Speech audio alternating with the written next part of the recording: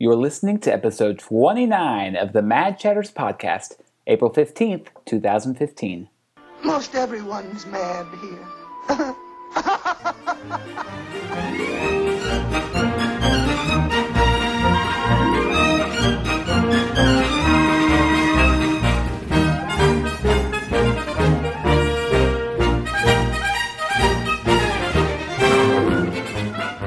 It's time for another episode of the Mad Chatters podcast, your very important date with the happenings at Walt Disney World and around the Disney universe. My name is Derek, and I'm joined by my fellow hosts, Matthew. Howdy. And Jeremy. He's a tramp. Today, we're going to be talking about two very special, important historical figures at Disney World, the Orange Bird and Figment. If you don't know who those characters are, or if you want to know more about them, you're definitely going to want to stay tuned for today's episode. If you don't, just turn it off now. That's right. We will see you next week. You probably won't like anything that we ever do. But before we get to that, let's talk about some stuff that's been happening at the parks and around the Disney universe, because that is what we do. Last week, we talked about some live-action movies, and the day we released our podcast, later that day, they announced that the next live-action movie is in the works, and this is Pinocchio, which actually made me think of the old Jonathan Taylor Thomas movie. Was that not Disney? It was. Yes, They've had two incarnations already. They had the JTT version. What was the in Drew the Carey mid-90s. one? And the Drew Carey, yeah. It was a made-for-TV. I remember that. Where Drew Carey was Geppetto, yeah. So. Are you serious? I had no idea about that one. Yeah, look it up, kids. He's Bob Barker. He can also be Geppetto. Was it pre-weight loss? Yeah, it's definitely fat Drew Carey. But not like Drew Carey at his fattest. I think it was like late 90s, early 2000s. Wow. Medium fat Drew Carey. Yeah. Okay. Very interesting. Anyway, so I don't know if we know anything about director or anything, but it is officially a Disney production, and they're putting together a live-action Pinocchio. Well, besides live-action remakes of animated films, we also talked about the trend of making movies into attractions, and we talked about 3.5, kind of, if you count The Sorcerer's Apprentice. Well, apparently they're out of attractions to make movies out of, because they went back to one of those three, and that is the Haunted Mansion. And it looks like Guillermo del Toro, who has been in talks to make a remake of Haunted Mansion forever. Well, I shouldn't say remake, because hopefully it is nothing like the first one. It's like restart. It's like Hulk 2.0. Yeah, reboot. Yeah. Let's try this again and make it not to suck. Yeah, and hopefully it will, because not only is he at the helm, but it looks like it will star Ryan Gosling, who has kind of made a name for himself in the last several years. Yeah, they initially announced Guillermo del Toro's attachment to this project. I think it was like in 2011, 2010. Long time ago. And it was like an official thing. It wasn't just like an internet rumor. I think it was at either San Diego Comic-Con or the D23 conference. It was something like that. So it was a very public, very well-known thing where they kind of announced that he's going to be taking the helm of this film. And then it kind of disappeared after that, and people kind of speculated. But now this resurged that Ryan Gosling may be attached. So that really got a lot of people, including myself, excited that this project may finally come to fruition and it may actually happen. Because the Haunted Mansion deserves, if it's going to have a film, it deserves something good. And Guillermo del Toro has the reputation of kind of being creepy and different and odd, which I think just fits perfectly with the Haunted Mansion. Yeah. Now listen, you Derek said starring. Jeremy used the verb attached. Now when I was reading, is Ryan Gosling starring in it, or is he helping him create it? That's a good question. Let me pull it up right here on... Because I was unclear on everything I read, because it kept talking about how he's joining forces, how he's got his new Lost River movie, whatever that is, and all this sort of stuff. But I never read, like, he's starring, he's helping, he's producing, anything like that. It's just he's there, attached. This comes straight from TheWrap.com, who had the exclusive of the story. So whatever that means. The Lost River director is in talks to star in the Supernatural family film, which is in development. Just as his directorial debut, The Lost River, hits not the Lost River hits theaters this weekend. Oscar-nominated actor Ryan Gosling is in talks to star in Guillermo del Toro's Disney movie Haunted Mansion.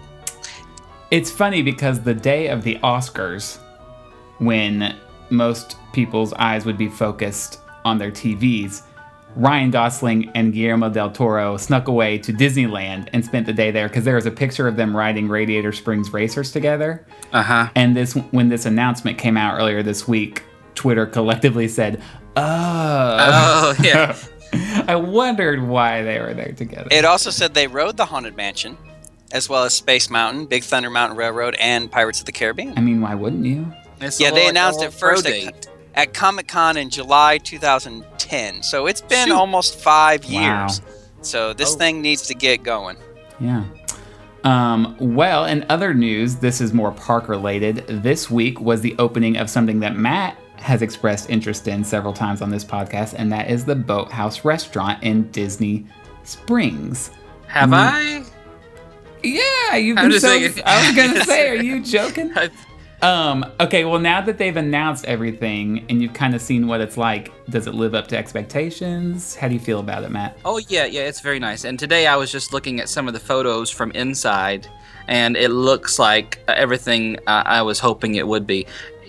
Boathouse, it's nautical, which is different from like islandy or something. So don't think islandy, think nautical, like life jackets and portholes and coats of arms and all that kind of stuff. That's what we're thinking here. And the menu was released shortly before the opening, and it also looks amazing. All the photos look terrific, so I'm excited to try it soon. Very controversial on the Twitter as far as the price of some of the items on the menu.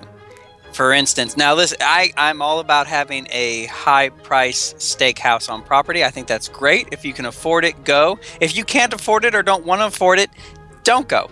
That's my libertarianism in me, all right? Yeah. But people complaining, and I wanted to get your opinion, $112 I think I saw for a steak? $115, but it's for two people. Oh, well. Yeah, I mean, and that's don't get me wrong, that's outrageous. And as far as I know, it's a la carte. So, like, if you want, like, a baked potato with it, that's another $9 or something asparagus, like that. a side of asparagus, $21.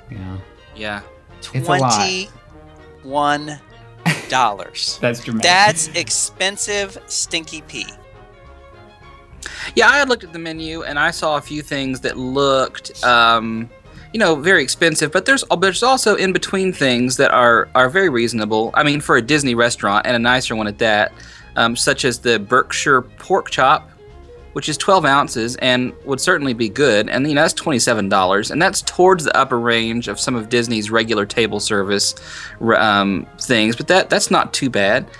Some of the fish, $31, $32. They do have this beach and sea lobster bake for two people, which includes lobsters, clams, mussels, sausage, potatoes, corn on the cob, very much like a steam pot at like Joe's or something.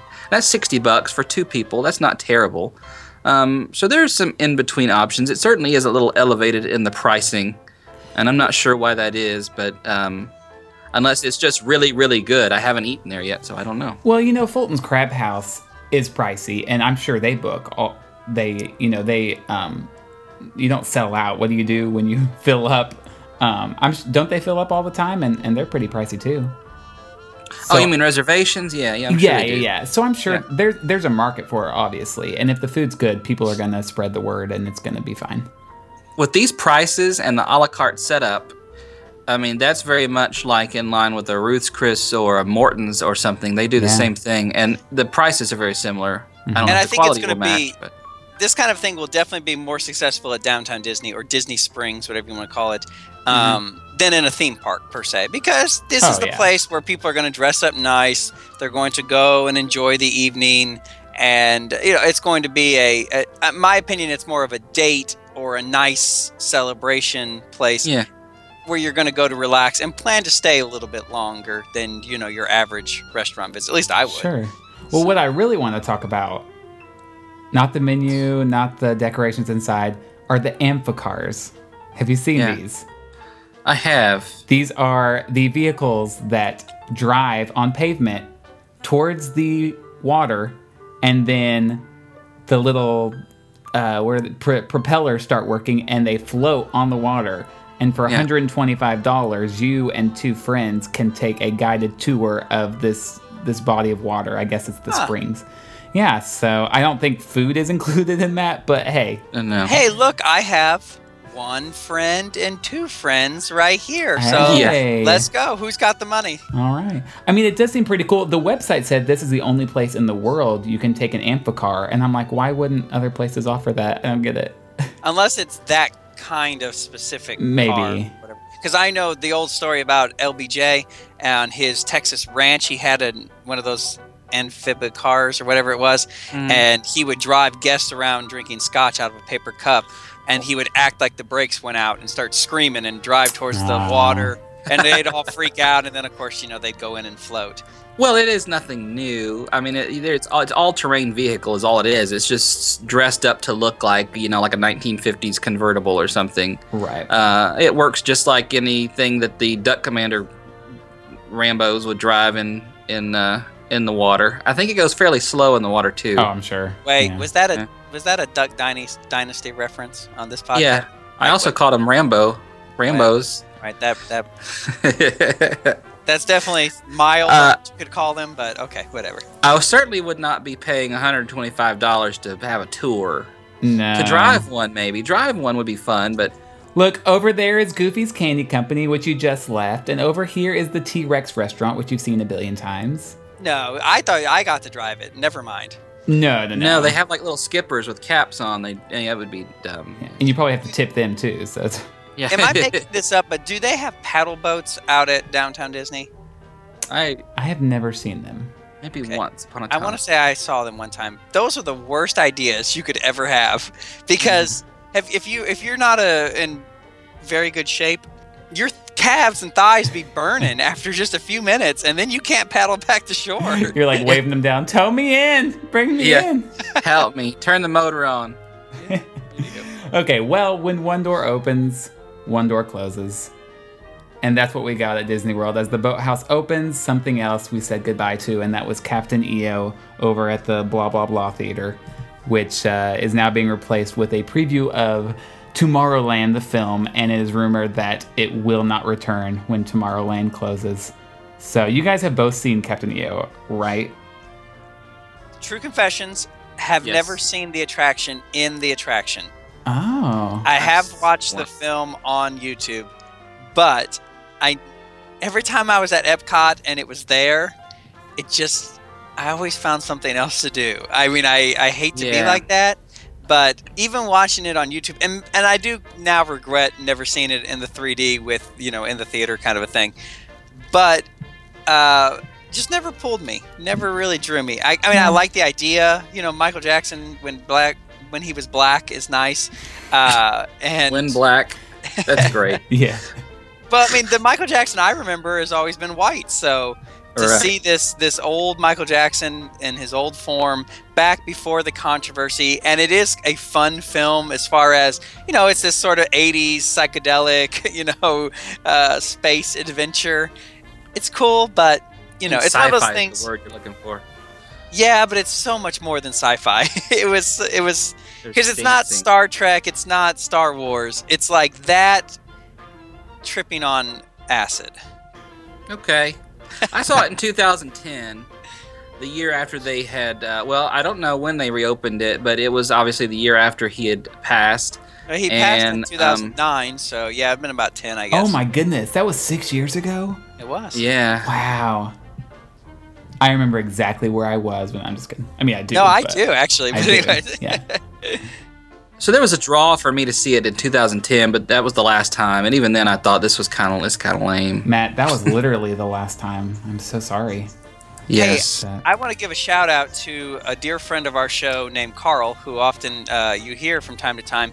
He actually sent me a Captain EO Attractions poster in the mail randomly one day. I got a message from him saying, "Hey, what's your address?"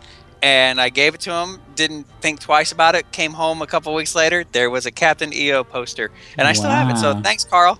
Well, while Jeremy posts that on eBay, I'm going to move over to some Disneyland news real quick. Now, we've talked about some of the things that Disneyland has planned for their 60th anniversary, and they just keep announcing more and more, which honestly gives me hopes for Disney World's 50th in, I guess, 6 years from now. I really hope they do some of the same stuff.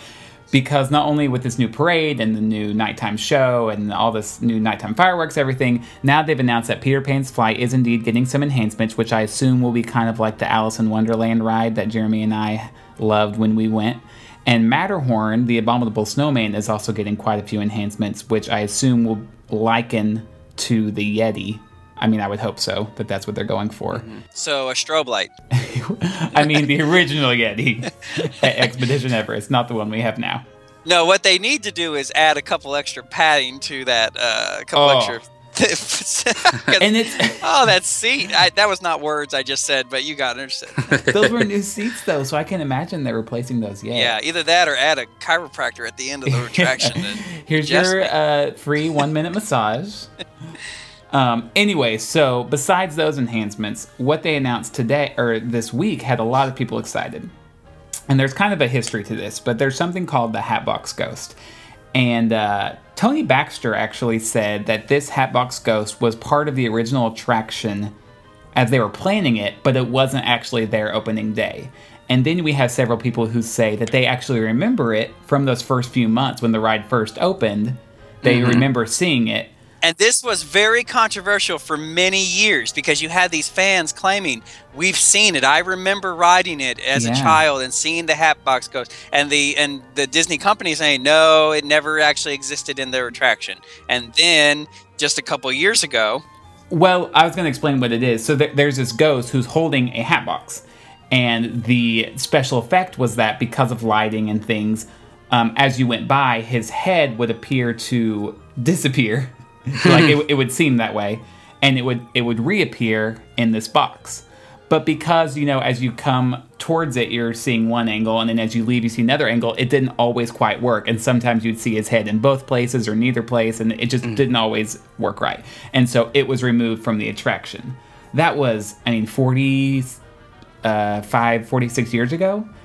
Well, officially this week, it has been rumored, I'm pretty sure for the last 40 years, especially a couple years ago when they had a Hatbox Ghost kind of figure on display at the D23 conference or D23 Expo. They had it on display, so everybody said, oh, it's coming back. Well, officially this week, they announced that as part of their 60th anniversary, they are putting the Hatbox Ghost in Haunted Mansion, so I assume... in 40 years, they have finally discovered how to make this effect work properly. I would hope so. This is funny because this is kind of like Disneyland's, booyah to the Disney World. All the enhancements that we have gotten. I mean, Haunted Mansion has gotten some serious affection since 2000. Well, before 2009, when it reopened in 2009 with the upgrades. And then the Hitchhiking Ghost were updated after that. And then the queue was updated. And so this is just kind of like... This is the topper on the this is the how do you say it? Cherry on top? This is the one up. This is the one yeah. up that Disneyland is doing that Disney World cannot top. You just can't come back and do anything. I know they add the Hatbox Ghost, but even then, it's just the update to end all updates. Yeah. Well, it's interesting because I still remember it was like 2008 or something around there where all of a sudden this film popped up on YouTube. And it was grainy old video, on-ride video of the Haunted Mansion from opening, whenever it opened, whatever year that was. 1969. 69. And you can vaguely see the Hatbox Ghost as it goes by. Oh, it's so creepy. Is it not? And yeah. Well, first off, yeah. I studied it like it was the Zapruder films. I mean, I was like looking at it shot by shot, making sure that this was the Hatbox Ghost. And sure enough, it was. So then the fan community felt vindicated because they're like, we knew it was there. We always, we said it was there and you didn't believe us. And there it is. So then Disney kind of had to eat some crow to recognize, I guess it was there. And then it got taken away. So yeah. Two questions I have. One, will the Hatbox Ghost be a major character in the Del Toro film? That would be really interesting. If that I was thinking that would be really cool, and that has been rumored as well. Would it revolve around the Hatbox? Because these announcements were made in close tandem to each other. Like, oh yes, the picture's still going. The picture. What am I, like 1950? Hey, the picture. Y'all want to say the picture? I got a moving picture. The talkies. Yeah, the movie is still on, and they got this big announcement from the film community, and then the Hatbox Ghost. I think it would be really cool if they did work it in somehow. Maybe not the same cartoony iteration, but a legend of this house that revolves around this mysterious Hatbox man. Question number 2. The Haunted Mansion has always prided itself on being the home of 999 ghosts. Does this mean there will now be 1,000? Do we have to change the audio? I bet they'll get rid of one. It was their opening day, so it was always one of the 999. He's just reappearing. I bet they'll brand it like that. He's just reappearing. That's a good thing. Yeah. Or they'll take the opera lady out. I hope not. No, for real. It's not like there are 999 figurines in there. They're like, you haven't seen him for 40 years. He's just... There are. We never saw the bathroom. They could be hanging out in there. He's been on the John for the last 40 years. Yep. Well, speaking of the Hatbox Ghost, makes me think of characters that are specific to the parks that a lot of people don't know the backstories of, which is what we're going to get into later with the Orange Bird and Figment over at Disney World. But before that, I think we should have some story time with another round of... Did that really just happen? Curiouser and curiouser. If it's okay, I think I'm going to go first because I have a feeling your stories trump my own. But my story is not necessarily funny, but it definitely made me ask, maybe out loud, did that really just happen? When Jeremy and I went to Disneyland, we rode Splash Mountain, thinking this is going to be an exact replica of the Disney World version. So we're riding along, and of course the boat's different. Like you sit like straddle style rather than 2x2x2. And there really aren't that many animatronics as we go. Do you remember this, Jeremy? It was like a very long time before you see any animatronics. It's kind of just like a normal log ride for a while. And we're out and about. And the whole time I'm thinking, I mean, this is fun because it's still Splash Mountain, but it's not really the same. And so when we get to the last lift, I'm like, okay, now it's about over. We can move on to the next ride. Well, after all that disappointment, and now maybe I'm giving it not enough credit because it's still fun. But after all that, when it's like, okay, well, this is the end, we can move on. We got absolutely soaked on that last drop, which you just don't get at Disney World, or at least I haven't in a very long time. But it was like head to toe dripping, and it's like, are you kidding me? Like, you're not even gonna put animatronics in here? I mean, they did, but and then you soak it. I'm pretty sure at that moment we decided on the spot to just walk over to the other park and ride. Is that right? We just went over and rode the big raft ride because we're already soaked at this point. Yeah. But that's definitely the wettest I've ever gotten on a Disney. We're not really fans of getting wet. At least I'm not. No, you more than me. I'm okay with it. I just didn't expect it. I don't like that feeling when you then even when you get dry, you have that feeling of being. Well, then why do you ride it? Moist. Well, I love Splash Mountain is my favorite ride at the Magic Kingdom because of the story and the animatronics. And if I could get off the boat for the drop and get back on after the drop, I would be fine with that. No, they're very similar in a lot of ways, but I mean, I remember riding Splash Mountain at Disneyland the one time I got to go in when I was 10. But they seem very similar, but the ride systems are very different. The one at Disneyland is very much like just an old traditional log flume style, where the log is freely floating in this channel. I remember it being deeper down. I don't know if that makes any sense to you. I remember the channel of water being kind of deeper than the one at Disney World, so I felt a little more separated from the scenes. Okay. But yeah, those do get you a lot wetter. Oh, man. More wet than the Magic Kingdom has that little lip on the front that kind of makes the water just kind of go out. Yeah, maybe that's it. And then you got to get splashed as you go through it, but it's not like complete log. The only time that I have gotten soaked, and this was at Magic Kingdom in Orlando here, and that was I was with 3 friends, and at the time one of the friends was very heavy. He has since lost a lot of weight, but anywho, Yeah, shout out. But I mean, we're all, for the most part, one of us was pretty heavy, and then the three of us are normal, average, weighted, 20-year-olds. And they stuck the four of us in the front, so 2 and 2, and then in the back, the 4 were like 7-year-old girls with the cheerleading. So the boat was already like the nose was pointed into the water as we're going, and we hit the bottom of the splash, and it was like every drop of water in the flume just rushed in. And we were soaked, and it was like, next time, space us out a little bit more. Yeah, the only time I ever get wet on Disney World is when you're coming around that very first turn beside the hill, and another flume just happens to come down right as you're about to enter the building, and you're like, it's like that pitch perfect timing. And we're always like, go, go, go, go, go, go, go, go, yeah, go, exactly. quick. That's the only time I ever get wet, is if that happens. All right, Matt. My story also revolves around water and being wet, and that is my last trip to Typhoon Lagoon, which was last Friday. The 2 Fridays ago, on Good Friday. Say Friday again. Friday. Why? I'm just kidding. You said it a lot in this first season. Friday. As my wife had gone shopping, I decided to go up to Typhoon Lagoon. And my main attraction, the main reason I love Typhoon Lagoon is the wave pool. And so I'd gotten in the wave pool right as the larger waves were starting. And I was kind of getting hungry, so I was going to get out and go over and get some food. And the big waves were still going. And you have to time it right, because there's a mass of people that gather kind of in the 4-foot, 3-foot section of the wave pool. If you can get past that into the 5 and 6 foot, there's not so many people, and you're not on top of people, and you're not going to get hit in the gonads when the big wave comes by.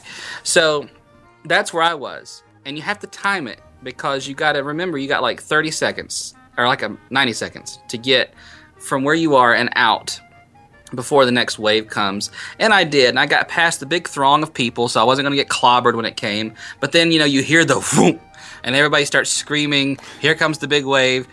There was some kid that was literally washed. I can't even tell a story. He's literally washed up on the shore by this wave.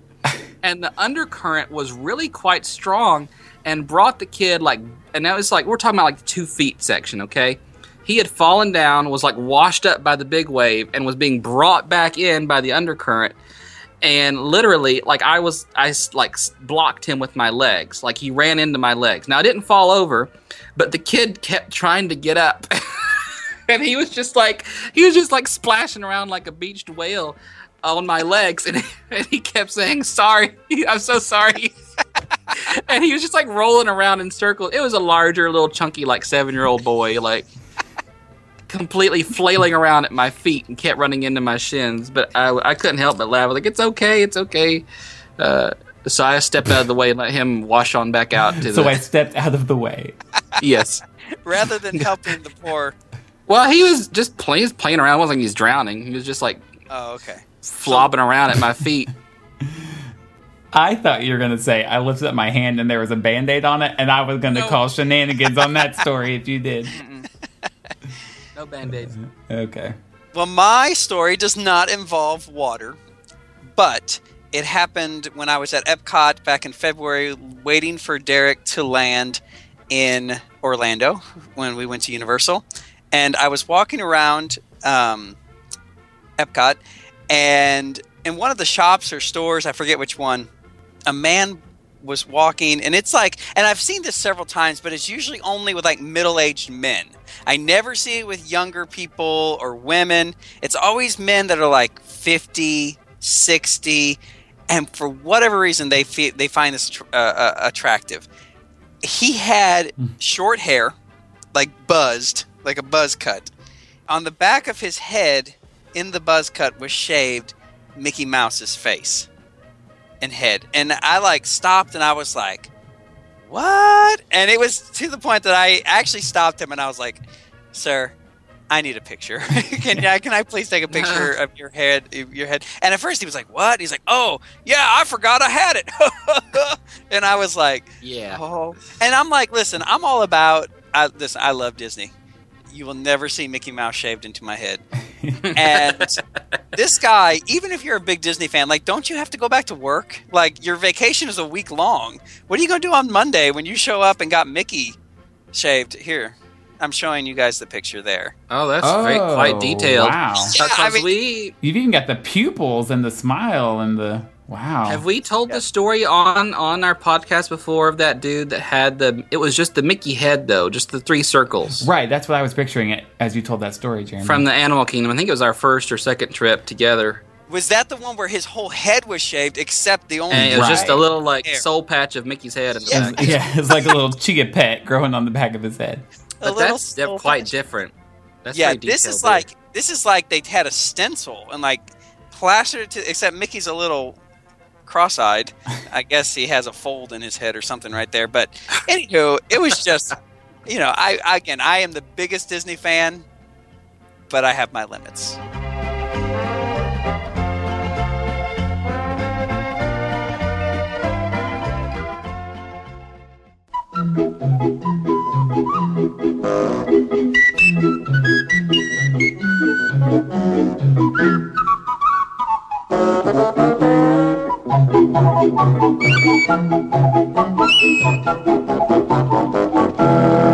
So you're walking through Magic Kingdom, and you go through the Emporium, and you're in the aisle of plushes. So you're Jeremy, obviously.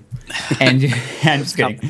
And you see, your traditional dwarves and Peter Pan, and actually you probably don't see Peter Pan, but you see some nice plushes. And then you come across this little orange bird who is literally orange the color, but his head is an actual orange, the fruit, and his little arms are leaves, and you think, I don't remember seeing this movie.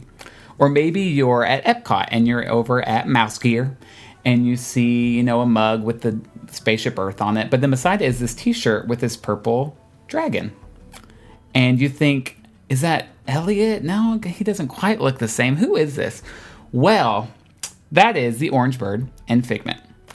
And these characters, much like the Hatbox Ghost, have gathered quite the cult following over the last several years.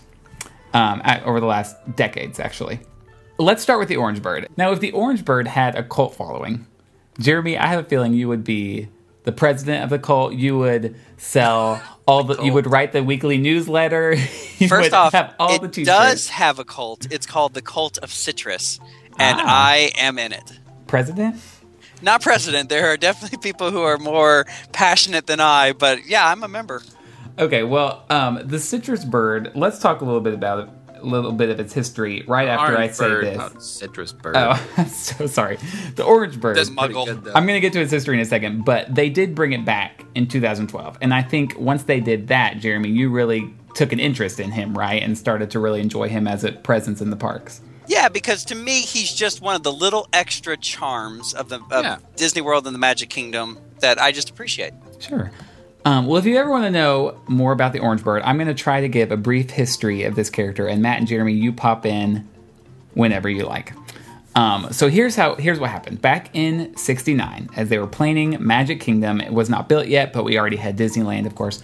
The Florida Citrus Commission, who, of course, is known for their oranges, their orange groves, they're really proud of that crop, and they still are.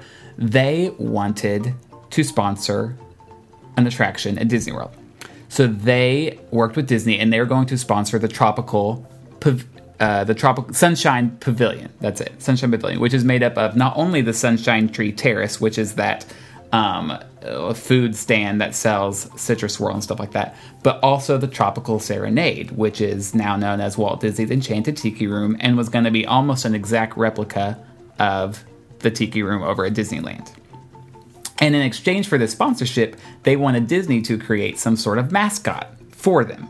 So that way when you saw billboards and when you were in, what are they called? Like gift shops and things like that along the highway, they would have some sort of character that would speak for the Florida Citrus Commission. So Disney created the Orange Bird for them. Well, since they were already sponsoring this whole promenade in Disney World, I keep calling it Citrus Bird. The Orange Bird was going to be everywhere. It was going to be on signs, and it was going to have little characters that you could buy and stuff. And so that's what they did. And they had this spokeswoman named Anita Bryant, who was in the commercials and on the billboards. The Sherman Brothers wrote a 3-minute song about the orange bird that Anita Bryant sang. There ended up being a book about him. There was even a little orange bird walk-around character that you could meet and greet with. And it wasn't just one song, it was a whole album that they recorded of the Little Orange Bird, with several songs and a book to follow along, which I am dying to own. Oh, I thought you were about to say you had it. No, I want it. That would be cool. And also, Anita Bryant became very well known, not from the Little Orange Bird, but because she was very anti homosexual rights and became more known for that than for Little Orange Bird. And that's kind of why her album is not available through the Disney company anymore. Right. And it's probably one of the reasons that Disney dropped her as a sponsor, or the Florida Citrus Commission did. And then once that happened, things started to snowball a little bit. In 1987, Florida Citrus Commission and Disney cut ties because without a sponsor, there really wasn't much to do with this bird anymore. So for about 17 years, the orange bird disappeared. Well, all of a sudden in 2004, Tokyo loved this thing. They love little cutesy characters. I mean, if you go over there and you see how big of a presence Duffy the Bear has, you'll totally understand why they gravitated toward the orange bird. So he popped back up in Tokyo, 2004. Over the next several years, he got really big, and I think people probably started pushing for Disney World to bring him back too. Because, I mean, when you think about it, if he was that big of a presence just in that little area in Adventureland, I'm sure people started to associate him with Disney World. I mean, how could you not? He's everywhere in this one section, and it probably felt like a Disney character. And so in 2012, listening to all the responses and emails and voicemails and all this kind of stuff, Disney World officially brought back the orange bird to the Sunshine Tree Terrace. Jeremy, the Imagineer, you've always followed Jason Grant, right? Yes. He played a large role in bringing the orange bird back. He designed T-shirts. He designed the new character poster. And so now when you go through Adventureland and you see this orange bird, you'll know that it has such a rich history with Magic Kingdom in Florida specifically. And it's other places now, but that's really where it originated, and it has a huge tie to that park.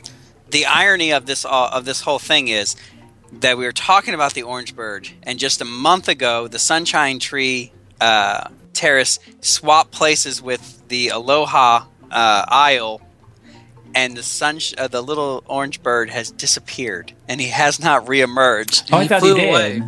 No, as far as I've seen online, he hasn't come back. They're still looking for him. So he was there in 2012, and now without any kind of warning at all, he has disappeared once again. And it happened in a day. Yeah, it was overnight because they didn't even announce that they were switching locations. It was just the switch in locations. The Sunshine Tree where Aloha Isle used to be is still very crowded, and the lines get wrapped around. At least there's more lines for the Dole Whip over there. Yeah, but the ironic thing to me is that they just announced all this new Orange Bird merchandise, and they were really pumping him up, and now all of a sudden he's gone. So I hope they bring him back. Maybe they just forgot about him. Oh, that would be the saddest thing, but it would not surprise me at all. Oh, yeah. He's going to be at Theme Park Connection in a couple of weeks on sale. So. Well, just about 2 months ago when they released the new T-shirts for Dapper Dans and such, there was one for the Orange Bird too. They had a whole line of stuff for the Orange Bird. Yep. So I can't imagine he's gone for good again. Well, the poster on Main Street has disappeared as well, or on the tunnels on going into Main Street. No. So I do hope he reemerges because, again, he is that nostalgic little charm that really from the beginning has been around. And like you said, a lot of people started to associate the Orange Bird with Walt Disney World. And I hear stories and I've heard people talk about how when they were driving to Walt Disney World, and maybe even Matt has a little bit of this, they would see the posters, or they'd see the billboards, or they'd see all these things, and they knew, oh, we're getting close to Walt Disney World because we started to see the little orange bird pop up. And then we got to Walt Disney World, and there he was. And so there was definitely a strong tie to the parks with this character, almost, in some ways, more so than Mickey Mouse. As far as people associating. Well, he was sort of the you can correct me if I'm wrong, but he kind of sort of became the icon, what do you call it? The mascot for this whole Florida Project thing, right? Before even Walt Disney World had opened. You said 1969. So for those 2 years, he was kind of the face of the Florida project for Walt Disney World. Yeah, that Yes, really might yeah. be true, yeah. Do you own any Orange Bird merchandise, either of you? I have an Orange Bird pin, and then I have here in my office, I have the Oh, that's Orange one of my Bird favorites. sippy cups here. Yeah, that The that's reason nice. I love that little, if you can't see that listening at your home, but Jeremy has that little, how do you call it? Little plastic round. It's just the head. cheap of the plastic, orange round, painted on eyes and mouth and eyebrows, and you. Now, the reason I love that little thing so much, and I never bought one, is completely nostalgic and not Disney related or Orange Bird related at all. But do you remember the little orange juice containers from like your childhood? If you ever had those, that were those little plastic oranges that you peeled off the top and drank the orange juice? Yeah. Oh, I loved those when I was Walmart little. Brand. We didn't have. I mean, I plastic don't know if I oranges. ever drank them, but I know exactly what you're talking about. I really liked those when I was little. That was kind of my go-to when I was Sam's sick. Choice orange juice didn't come like that. Well, you talking about him being the mascot, I think you're right, because not only was there all this merchandise, like there were mugs. I saw some bobbleheads. There were little character figures, salt and pepper shakers, glasses, sticker books. There were all these things. They said that, I've read that some businesses, local businesses, even like created their own Orange Bird artwork and put them on their signs to bring visitors in because visitors knew who the Orange Bird was. So I thought that was interesting. A couple other things I found. The Orange Bird appeared in his own animated Disney short in 1980 called Foods and Fun, a Nutrition Adventure. Wow. Sounds terrific. Oh, yeah. It was 12 minutes long. That sounds almost as interesting as the story of menstruation. Yes. Just below it. Yes. When they had extra time at the end of class after showing the menstruation video, they would show Foods and Fun. Oh, I'm sorry, I go wasn't paying together. attention. The Orange Bird did a story about menstruation? What? Well, this Foods and Fun was 12 minutes long, and I read the plot, and now I don't even remember. I think he was trying to fly somewhere, and he had gotten kind of fat. And so he was like winded. And so they told him how to eat properly, and after doing that for a long time, he was able to fly home for the winter, something along those lines. And it's all about eating healthy and things like that. And all about nutrition, apparently, because there was also a 32-page comic book with 3 separate stories, and it was called Orange Bird in Nutrition Adventures. Now, get this. It was written by Diana Gabaldon, something like that. I recognized that name. I looked her up. She wrote the Outlander series, which is that like time-traveling romance epic that is now a TV show on Starz. She wrote this comic book, and then someone else named Tony Strobel illustrated it. Maybe the Orange Bird will show up on that Showtime show. Whoa. Probably Maybe not. So. It seems to really fit that story. Yeah.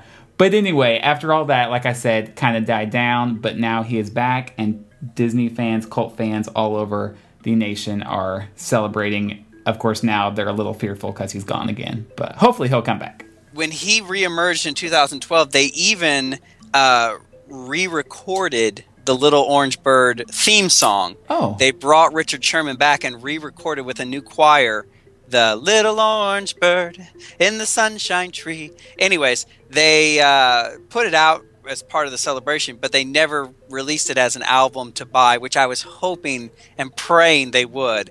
But I have the song, the Little Orange Bird song, sung by Anita Bryant. You can find it on YouTube, and I ripped it off of YouTube. But that's really the only place you can buy it except on vinyl, which maybe you can find on eBay or whatever, the album. He doesn't speak, Little Orange Bird. That's why in the song it says, think of something sunny just for me, because he only can think things in his thought bubbles. He never actually speaks. So, little fun fact. It's true. In fact, when the Sunshine... Of course it's true. I wouldn't lie to you. No, you wouldn't ever. When the Sunshine Pavilion first opened, there was actually a sunshine tree. Like they had built this fake tree, which apparently there's still some remnants of it in the park. But it had green plastic leaves, fake oranges, and orange blossoms. And on a lower perch was this small 3-dimensional orange bird. And above his head was a small screen.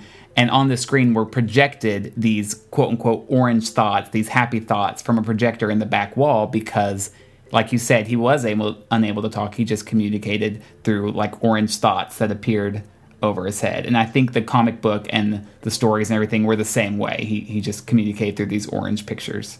And the orange bird, the real orange bird there that we're talking about, that was in the sunshine tree, is only like maybe a foot tall, foot and a half. It's it's a small little thing. I wouldn't even mind if they're just going to throw it in the back closet. Maybe put it somewhere fun in the tiki room or outside the tiki room. Have him perched out there in the pre-show garden or something. Just sit him there where those of us who know who he is, we can spot him out and say, "Oh, there he is," and the general public who doesn't know who he is can just walk on by and not even notice. I'd rather that happen than, like I said, he just goes in some closet somewhere or he's forgotten again and I have to wait till 2032 for Jason Grant's grandson to reemerge him out. Well, from one lovable character to another, arguably the most lovable and well-known Disney character that only exists in a park. I'll describe him for you and you two try and guess who it is. 2 tiny wings, eyes big and yellow, horns of a steer, but a lovable fellow.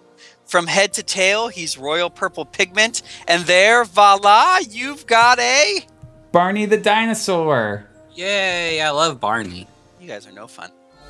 2 tiny wings, eyes big and yellow, horns of a steer, but a lovable fellow. From head to tail, he's royal purple pigment, and there, voila! You've got a figment of imagination. Dreamfinder, I'm just right. Not quite. Huh? I'll throw in a dash of childish delight. No, you have a Figment. And Figment, again, you can find him at the Imagination Pavilion. Of your imagination, of course. Yes, at the Imagination Pavilion in Epcot in Future World there. He's been around since the 80s. In fact, the Imagination Pavilion was the last one to open in Future World. It opened officially. Well, the pavilion opened, but the attraction did not open until March the 5th, 1983, even though the pavilion opened on opening day. And how he came about, he actually came about when they were working on something for Disneyland called, excuse me, let me look at my notes here, Discovery Bay.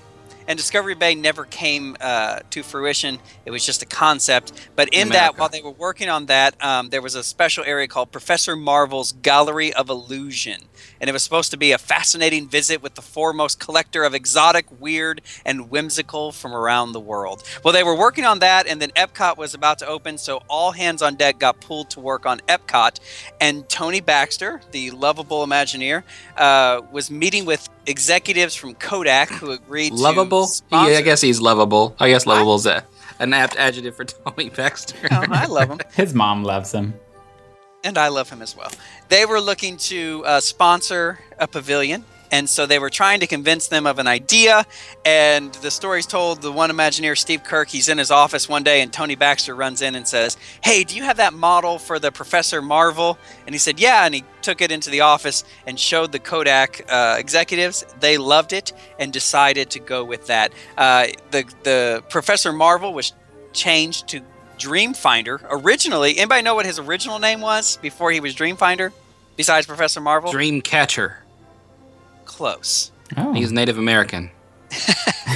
Dream Keeper. He was originally Dream Keeper. Huh. Ooh, that's kind of strange. Then he turned into Dreamfinder. And then he had his dragon, which was green originally, but Kodak did not like green because they thought it was associated too much with Fujifilm, which is their competitor. And Fujifilm is sold in green boxes. And so they said, no problem, and they turned him into the color purple. We might have to have a historical sketch on cameras with film. For the sake of our younger listeners. For the sake of the... Fuji was a brand of film. Now, we'll explain what film is next week on a very special episode. Oh, hello there. So glad you could come along. I am the Dreamfinder. Musical notes. What delightful melodies those will make. I love these flights of fancy, searching the universe for sounds, colors, ideas, anything that sparks the imagination. Dreamfinder was originally a Santa Claus type, or is a Santa Claus type, who's wise and older. But then Figment comes along as like a childlike character who has a very short attention span and is a little crazy. And so together, they formed the pairing for the ride Journey into Imagination, which, like I said, began on March the 5th, 1983, and continued on for many years, and became a lovable attraction. Now, I never got to ride it, the original Journey into Imagination.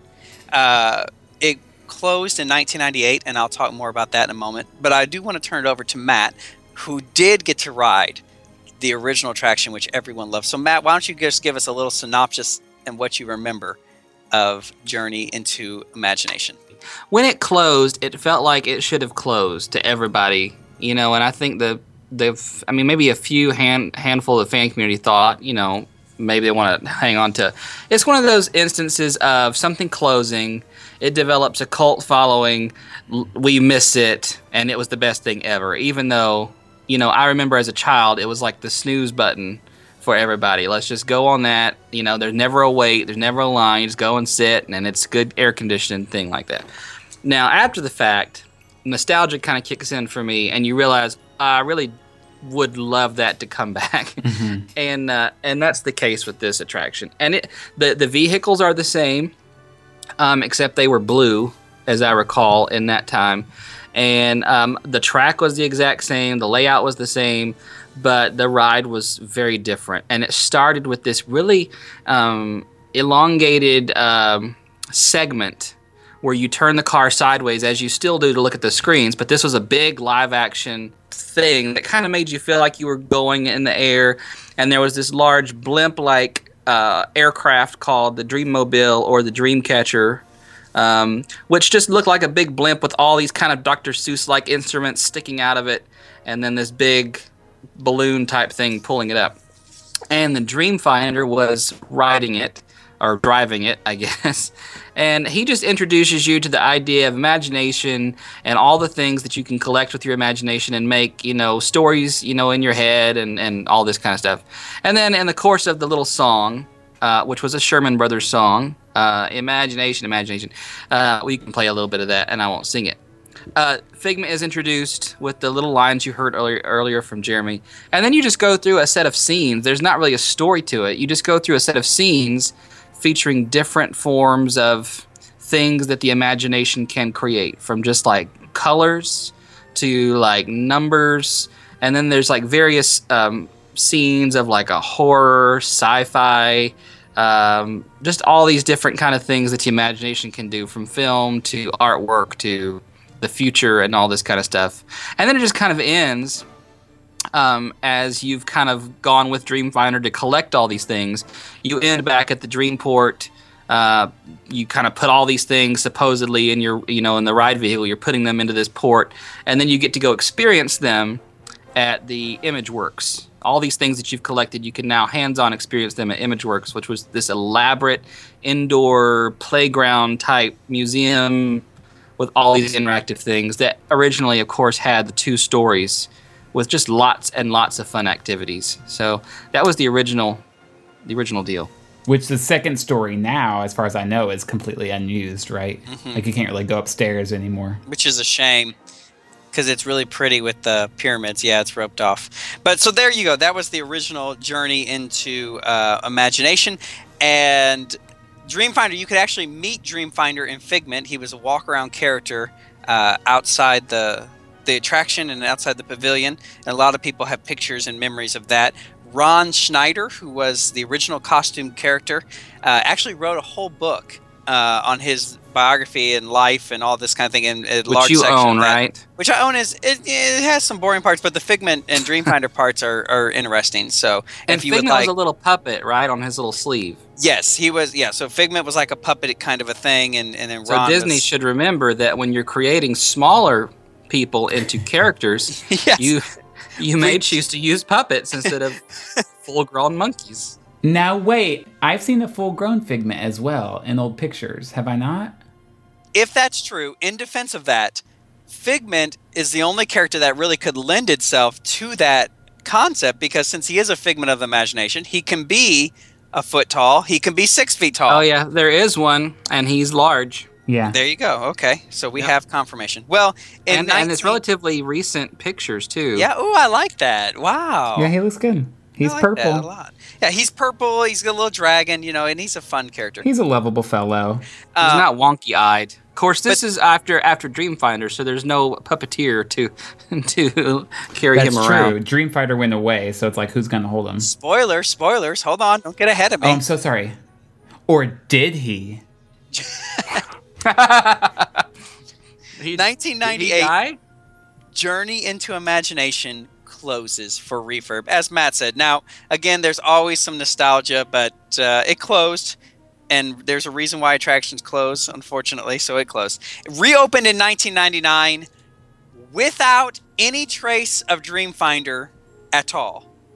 Right. And with only little mentions of Figment. And at one point, there was no mention. He was like a constellation at the very end, and that was it. Yeah. Well, they say something else as well that I was reading that it at one point you hear Figment's voice and somebody yells like "Go away," and like so it's almost like maybe, disrespectful or like your time's up or something like that. Sounds like under new management at Tiki Room.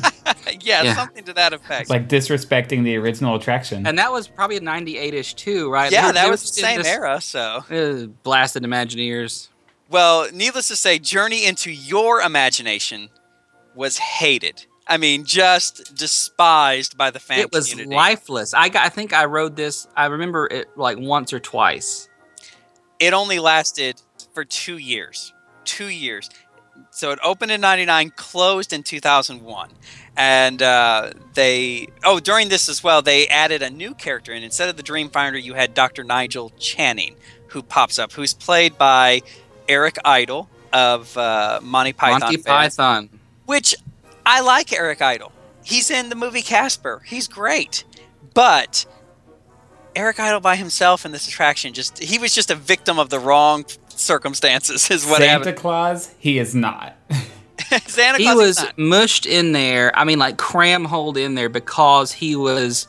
They had closed Captain EO in what, like 95, 94? Okay. And they had brought in Honey, I Shrunk the Audience in 96, I think. And so there was this whole rebranding of the Imagination Pavilion into the Imagination Institute, which is featured in Honey, I Shrunk the Audience. That's and right. So Channing was just kind of cram-holed into that as if it were like the extension of, like that was the actual Institute tour that Honey, I Shrunk the Audience was taking place in. And it just did not connect with people at all. That makes sense as well because even to this day in the pre-show, or the queue rather, for the attraction, you have Wayne Zelinsky, who's the Honey, I Shrunk the Audience, Honey, I Shrunk the Kids. You have, around this time, 97, 98, Flubber comes out. Oh, yeah. So you have whatever that Robin Williams... Brainerd, there you go. And then you have Channing in there. Well, needless to say, it was hated, and they rebranded it again, opening in 2002, I believe, Journey into Imagination with Figment. And Figment. In a way... Guys, come ride it. We promise he's here. Please. And if you watch the YouTube videos of Journey into Your Imagination, it really is the same ride, just with Figment added in. They've just kind of pieces of it a little fantastical. Yeah. So now you have Dr. Nigel Channing, which is arguably the most. I say arguably a lot on this, but maybe it's because I don't want to say anything's definitive. But the scariest thing in Walt Disney World is that picture of Eric Idle as the moon at the end. That is the stuff of nightmares there. I mean, woo. You know what? And I remember, I think it was in Dreamflight. If you watch old videos of Dreamflight, there was a Man in the Moon type thing at the beginning. Okay. And I remember being a child thinking that was very disturbing. And it's it's the same thing. He's got like makeup on, and they've like mushed him into the moon, and he looks, it's terrifying. Well, what's a shame to me is that the original Sherman Brothers song is still a part of this attraction, but it's really just that same lyric over and over, like imagination, like the part about him being a lovable fellow, all that stuff that you quoted at the beginning. As far as I know, that's not mentioned anymore, right? Like all the lyrics that describe Figment as a lovable fellow. No, it's just the chorus at the end. Yeah, and the whole one little spark of inspiration is at the heart of all creation. Okay, yeah. See, that's a part of it, but all the descriptions. And it's not Dreamfinder's voice anymore either. It's Eric Idle's voice. So. No, it's Eric Idle. And anywho, Figment is important. Well, let me say this first. May 2011, they did a big D23 concert featuring Richard Sherman at Epcot. And as a surprise, they brought back Ron Schneider, and he appeared on stage with Richard Sherman holding the Figment puppet as the Dreamfinder, and Richard Sherman sang One Little Spark. And this was like this has happened a couple other times where he's appeared as Dreamfinder since then, but this was really the first time it happened since Dreamfinder went away. And I kid you not, people were crying. Oh, I'm sure they were. So moved with emotion that they were crying. Now, I wasn't there. I wish I was. But I saw many reports and many people confessed. When he walked out, it was like I was 7 years old again. Oh, yeah. Eating Dreamfinder. Sure. And they just lost control. And so, anywho, that's he has revival. The Holy Ghost showed up. Well, it makes sense to me that kids really were attached to this, because when you think of all the rides that were open when Future World first opened, they were kind of they were more for adults and more for thinkers, and there was all this like sciencey type stuff. And to have a character that was reminiscent sort of what you'd see in Disney movies, I can definitely see why kids would have been drawn to this more than any others. It's funny you say that, because that goes along with what I'm going to read you from the Miami Herald newspaper, Monday, September 28th, 1981. Looking forward to the opening of Epcot in the year to come. It says, with the opening of Epcot Center next fall, Disney officials hope to launch an entirely new generation of lovable, laughable characters. To that end, they have banned Mickey Mouse from the elaborate new theme park and declared it the domain of new characters. This is a quote from Disney. If Figment seems to capture the hearts of Disney guests, a well-orchestrated campaign will swing into action. Disney writers will create series of Figment adventure books, Figment t-shirts, keychains, mugs, and charms that will find their way onto souvenir racks. So Figment was kind of leading this charge of Epcot is not for traditional Disney. Epcot is a different kind of a park with different characters that you're not going to see in the movies per se, but they're going to be specific to these attractions. And that's why a lot of Epcot purists rage when they bring in Aladdin to meet and greet in Morocco and Disney characters. He was the only one, though. I really didn't. There was no wave of new characters. It was just Figment. Yeah, it was just Figment. But still, I think he has a heart for people because they still associate with that early Epcot. Arguably, that Cranium Command guy could be counted in that as well. It kind of had its own little cult following. Not nearly as big as Journey into Imagination, but Cranium Command is still sorely missed.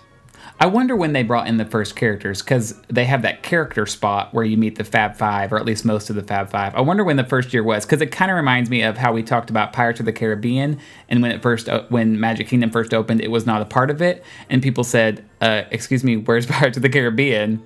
It makes me think that people did that with Epcot, like, wait, this is a Disney park, where are the Disney characters? That's exactly what it was. One of those times when Disney tried to tell people what they wanted, and it didn't work. I mean, sometimes it does catch, but this is one of the times it didn't catch.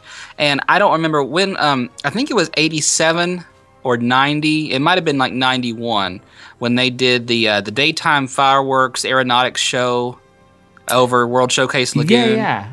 With like the hang gliders, and it was Chippendale and stuff. I think that might have been it, and I think I remember, the conversation at that, and I was only like, 4 or 5.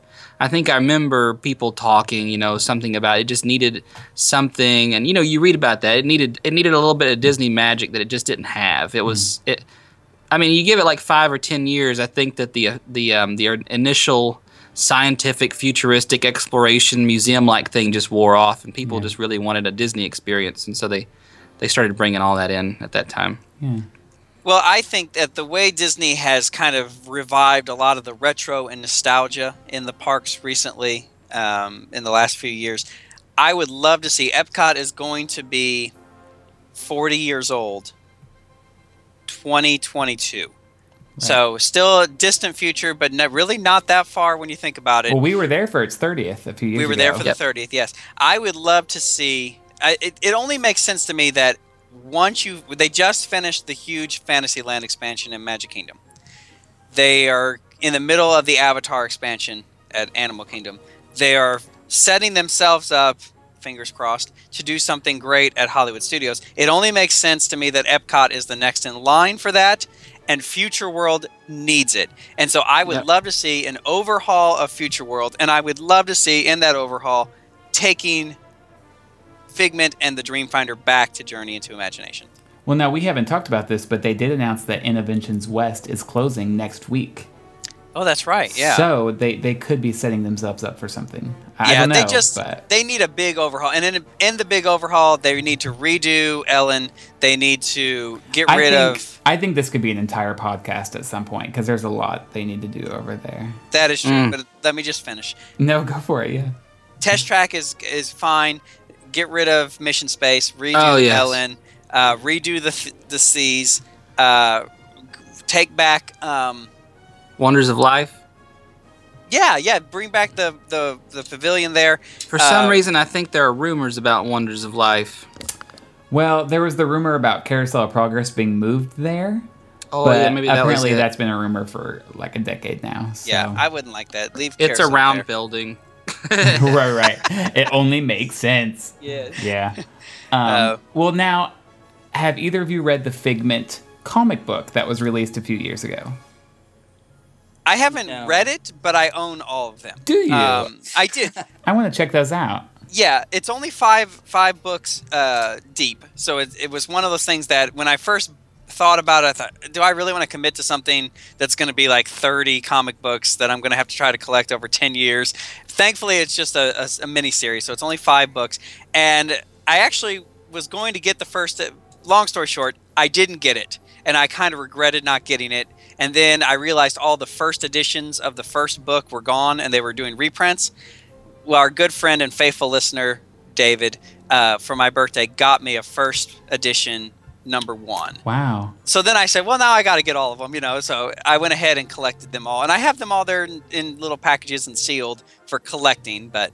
I said Figment, but it's Dreamfinder and Figment, right? It's Dreamfinder. It's mostly Dreamfinder, and it's a young Dreamfinder. And he's kind of got a steampunk look to him, and some people didn't care for it, but it kind of is a nice link. I did flip through it, and there's a nice Spaceship Earth reference to it in there. So he plays his little blimp.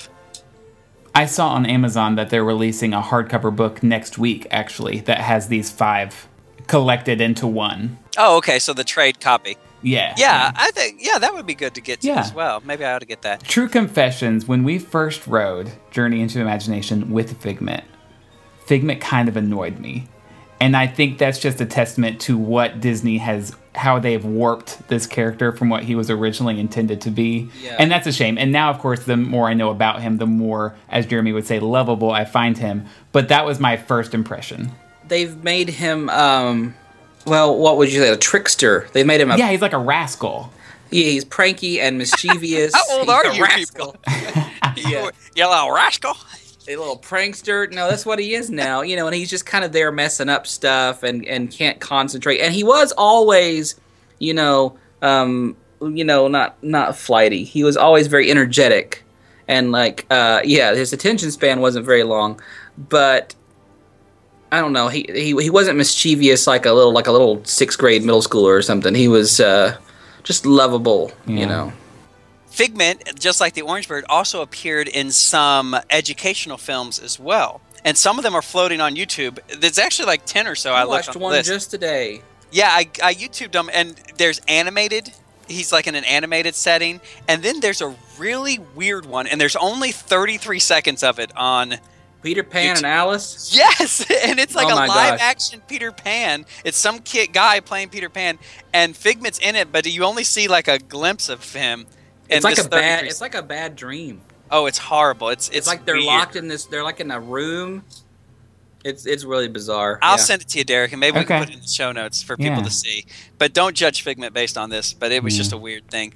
But Figment, is a character that needs to last and needs to endure because, again, he's part of that original Epcot charm.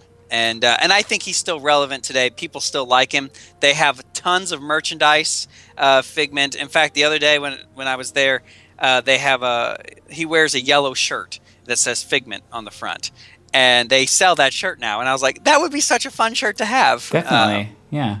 So well, hopefully we've educated our listeners, and next time they go to the park and they see that little orange bird or that little purple dragon, they can give a little smile, maybe a wave, and say, thank you for what you've brought to Disney World. Educate the people around you in the queue when they're trying to say, that's Elliot from Pete's Dragon, or that's from that movie. No, it's not from a movie. It's actually an original Epcot character. There you go. Were you having trouble thinking of another orange bird? Yeah. Thanks for calling me out on That's that. Tweety Bird. It's freaking Tweety Bird. Yeah. With jaundice. This could be under, did that really just happen? I still remember waiting for the afternoon parade at the Magic Kingdom, and then it started, and the Pinocchio float came through, and Geppetto was there, and the lady going, that's Albert Einstein. Yep. And I wanted to be like, lady, the bus to Universal leaves in a half hour. All right, well, before we sign out, we do have one matter of business to take care of. We have a listener email that we would like to respond to, so over to our official reader, Matthew. Yes, we received some listener feedback from Carolyn. And Carolyn wrote in last week saying, while doing research for my first trip to Walt Disney World in early May 2015, coming up very soon, I stumbled across the Mad Chatters podcast last week. From the first 15 minutes in, I was hooked. I've since listened to all previous podcasts on Stitcher, so clearly you guys are running an amazing show, or I have too much time on my hands. And then she asked Probably the latter. Yeah. Number one, should we ride Stitch's Great Escape, even just to say we did it, or should we just run like heck at the faintest smell of chili and dog crap? Which, I think she's got chili dog. I don't know where crap is. I don't remember that part. Smell sometimes, yes. That is someone in the room. If you smell that, Yes. you definitely need to leave. Which is certainly a reality. It's a possibility. Should we tackle that question first? Oh, Yes. sure, yeah. So should I ride Stitch's Great Escape, even just to say we did it, or run? Well, first of all, thank you so much for those comments. That is very nice. And thank you for listening to all those podcasts. That is definitely dedication. I personally would say definitely ride it, because I would hate to think that someone did not experience something at Disney World just because my personal opinion is that it's not great, you know? So I say try it, make your own opinion. Even if I was 100% sure you would hate it, okay, 95% sure, I would tell you to try it. But you might like it. There are people that love it. So you might be one of those people, and to each his own. Don't We're not wait talking more about than 10 minutes in the queue. If it says it's I over don't think 10 that's minutes, even possible. I know, yeah. Well, you never know. If you just kind of stand outside and wait for 3 shows to go and then walk in, that's the only way you'd wait 10 minutes. And if nothing else, you may hate it, or you may love it, which is also a thing. Like I do with Poseidon's Fury. Like, it's so bad, I love to ride it just to laugh. So be sure to ride it and then let us know your thoughts when you Absolutely. do. Yeah. Her second question is about a show we did recently on our characters, the Good, Bad, and the Ugly Disney characters, and a discussion we had about Abu. She said, how often does Abu meet and greet? After listening to you all talk about him, I've decided I must meet this train wreck. And, Carolyn, yes, the pictures prove he is a train wreck. Just Train wreck. Wow. strange, wonky-eyed. I don't know how to describe him, but I don't think there's a schedule for Abu. There's a schedule for Aladdin, and I think it's Aladdin and Jasmine in Adventureland. Every once in a while, the genie is there too, and then I've seen Aladdin by himself. I've seen Genie by himself. So there's all these combinations. Only that once, about a month ago, that I see the Abu character. Have you guys seen him there? The only time I have seen Abu scheduled there is during the Halloween party and the Christmas party. Any other time, it's just been like an add-on, as far as I can tell. I've never seen him as far as like walking up and just, oh, there's Abu. Well, now that I say that, maybe once. But I know it's never like a scheduled thing. It's only during the Halloween party. It absolutely is advertised as Abu being there. Yeah, so you're not going to find a schedule. I'm in the same boat as our listener here. I want to see Abu. In fact, I think we should have a scavenger hunt. And if you can send us a picture of you with Abu taken after this podcast was released, I will send you a prize. So have at it. But yeah, I've always wanted to meet this character. train wreck though he may be. Train wreck. And don't call him train wreck, because he has feelings too. She has one more question for Derek and I. One more question, Derek and Matt. Why is Pocahontas your least favorite film? Was Home on the Range not a valid choice? Okay. And you go ahead and answer first. Okay, she's referring, I believe, to the page on our website, madchatters.net. You can click the Chatters link, and we've answered a few questions about ourselves. And for least favorite movie, we both put Pocahontas. And you know what? And you both have hated on Pocahontas a couple times on this podcast. I think she's right. I think Home on the Range is my least favorite. Officially, like, I think it's the poorest film. But I think Pocahontas, for me, is the biggest offender, just because it was right in the middle of all those really great Disney films. Yeah. Because it came right after Lion King, and then right around the same time as Toy Story, which I know was not Disney at the time. But all the stuff. And then Pocahontas has this great music written by the same people who did the music of those other films, and it doesn't have great music. I actually like the music. That's the saving grace of Home on the Range, and that's why it's not mine. I appreciated the setting of the movie Home on the Range. I appreciated the artwork for the movie. It's very beautifully animated. The music is terrific for Home on the Range. I mean, terrific. Pocahontas has none of those things. I didn't care for any single part of Pocahontas. Yeah. And here's the thing I would say when you're looking at Pocahontas, it's the first Disney film it's very strange in that Disney has always done fairy tales, legends, adapted books and novels. This was like certified historical fiction in the worst way. Because it was historical fiction, but then they added to the story how he couldn't understand her, but once she said, "Listen to your heart," all of a sudden he spoke her language. Derek hates that and has such a hard time. Oh my gosh, it makes me so mad. He can watch Peter Pan and You Can Fly, and he can watch Dumbo and those. No, but this was a real. Fine. That's the but thing. But listen with your heart. That's too far, kids. It's no, the wrong no. thing. No, it's the wrong setting for any kind of fantastical elements. Exactly. It's like, what are you trying to be historical fiction? The animals don't talk. I mean, now they have personalities, but the animals don't talk. It's very real. It's loosely based on real events that happened. Then you suddenly have John Smith receiving the gift of interpretation, and he's the talking tree. Yeah, it's just all so bad. The whole thing is just bad. And the Disney parks really have embraced it. Whereas Home on the Range, if you don't want to watch it, you really don't have to. But if you don't want to watch Pocahontas, you still have to face her everywhere in Disney World. Fantasmic, that whole segment on Pocahontas. Man, that's some hate. I don't want to end on a negative note, though, so say something positive. I'll share a fun fact. Okay. Pocahontas was supposed to be a huge thing, and only like the A team worked on it, and Lion King was supposed to be like the B movie that, and like then the in-between. Yeah, because Pocahontas was supposed to be West Side Story. It's supposed to be, she's from this side of the tracks and he's this side. And they, not just compare it to West Side Story.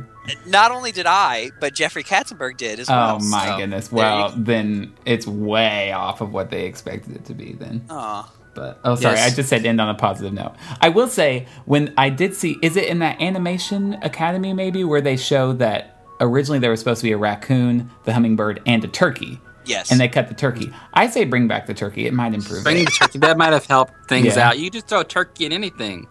That's what I say. Better. That's my motto. It's my status on Twitter. Just throw the turkey in. Yeah. All right. Well, thank you so much for listening. If you have any questions you would like to ask us or any comments about things we've said or things you want us to say, send those to comments@madchatters.net, including those photos with you and Abu. Thank you for the listener feedback. Send us letters. It makes us feel good. Absolutely. Or you can also contact us on Twitter @mad_chatters. In the meantime, we hope you have a great week, and we will see you next week here on the Mad Chatters podcast. Bye-bye now. Take a little time to find the magic in every day.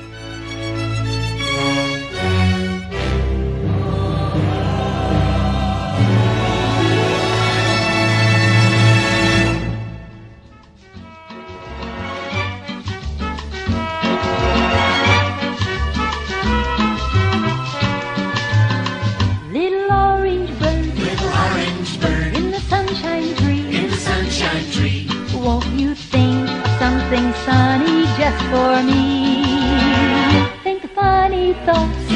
funny thought or sunny word or sunny word that will make me happy, little orange bird.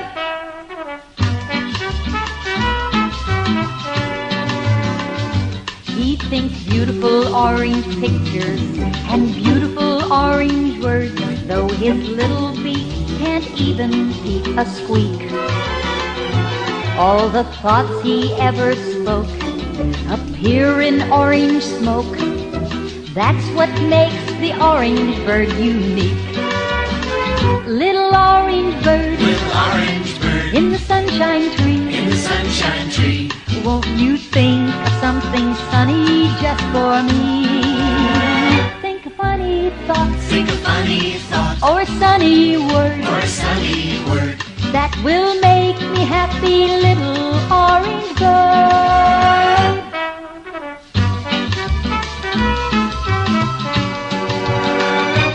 When you're just about green with envy or gonna be feeling blue, you can use a little orange thought or two. When you start in blushing pink or your temper turns you red, that's when the orange bird can see you through.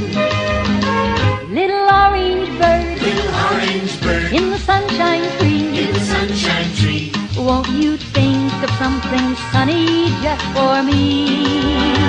Think a funny thought Think a funny thought or a sunny word or a sunny word that will make me happy, little orange bird.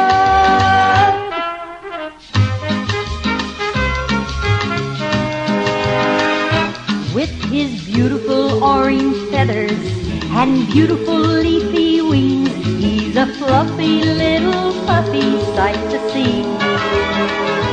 He can turn your frowns around when you see him looking down, the orange bird up in the sunshine tree.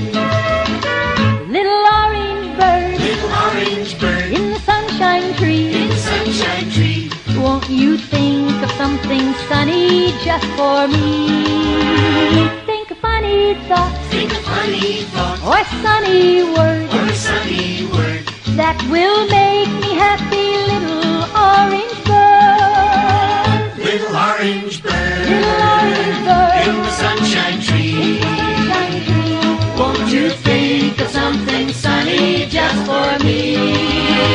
Little orange bird Little orange bird in the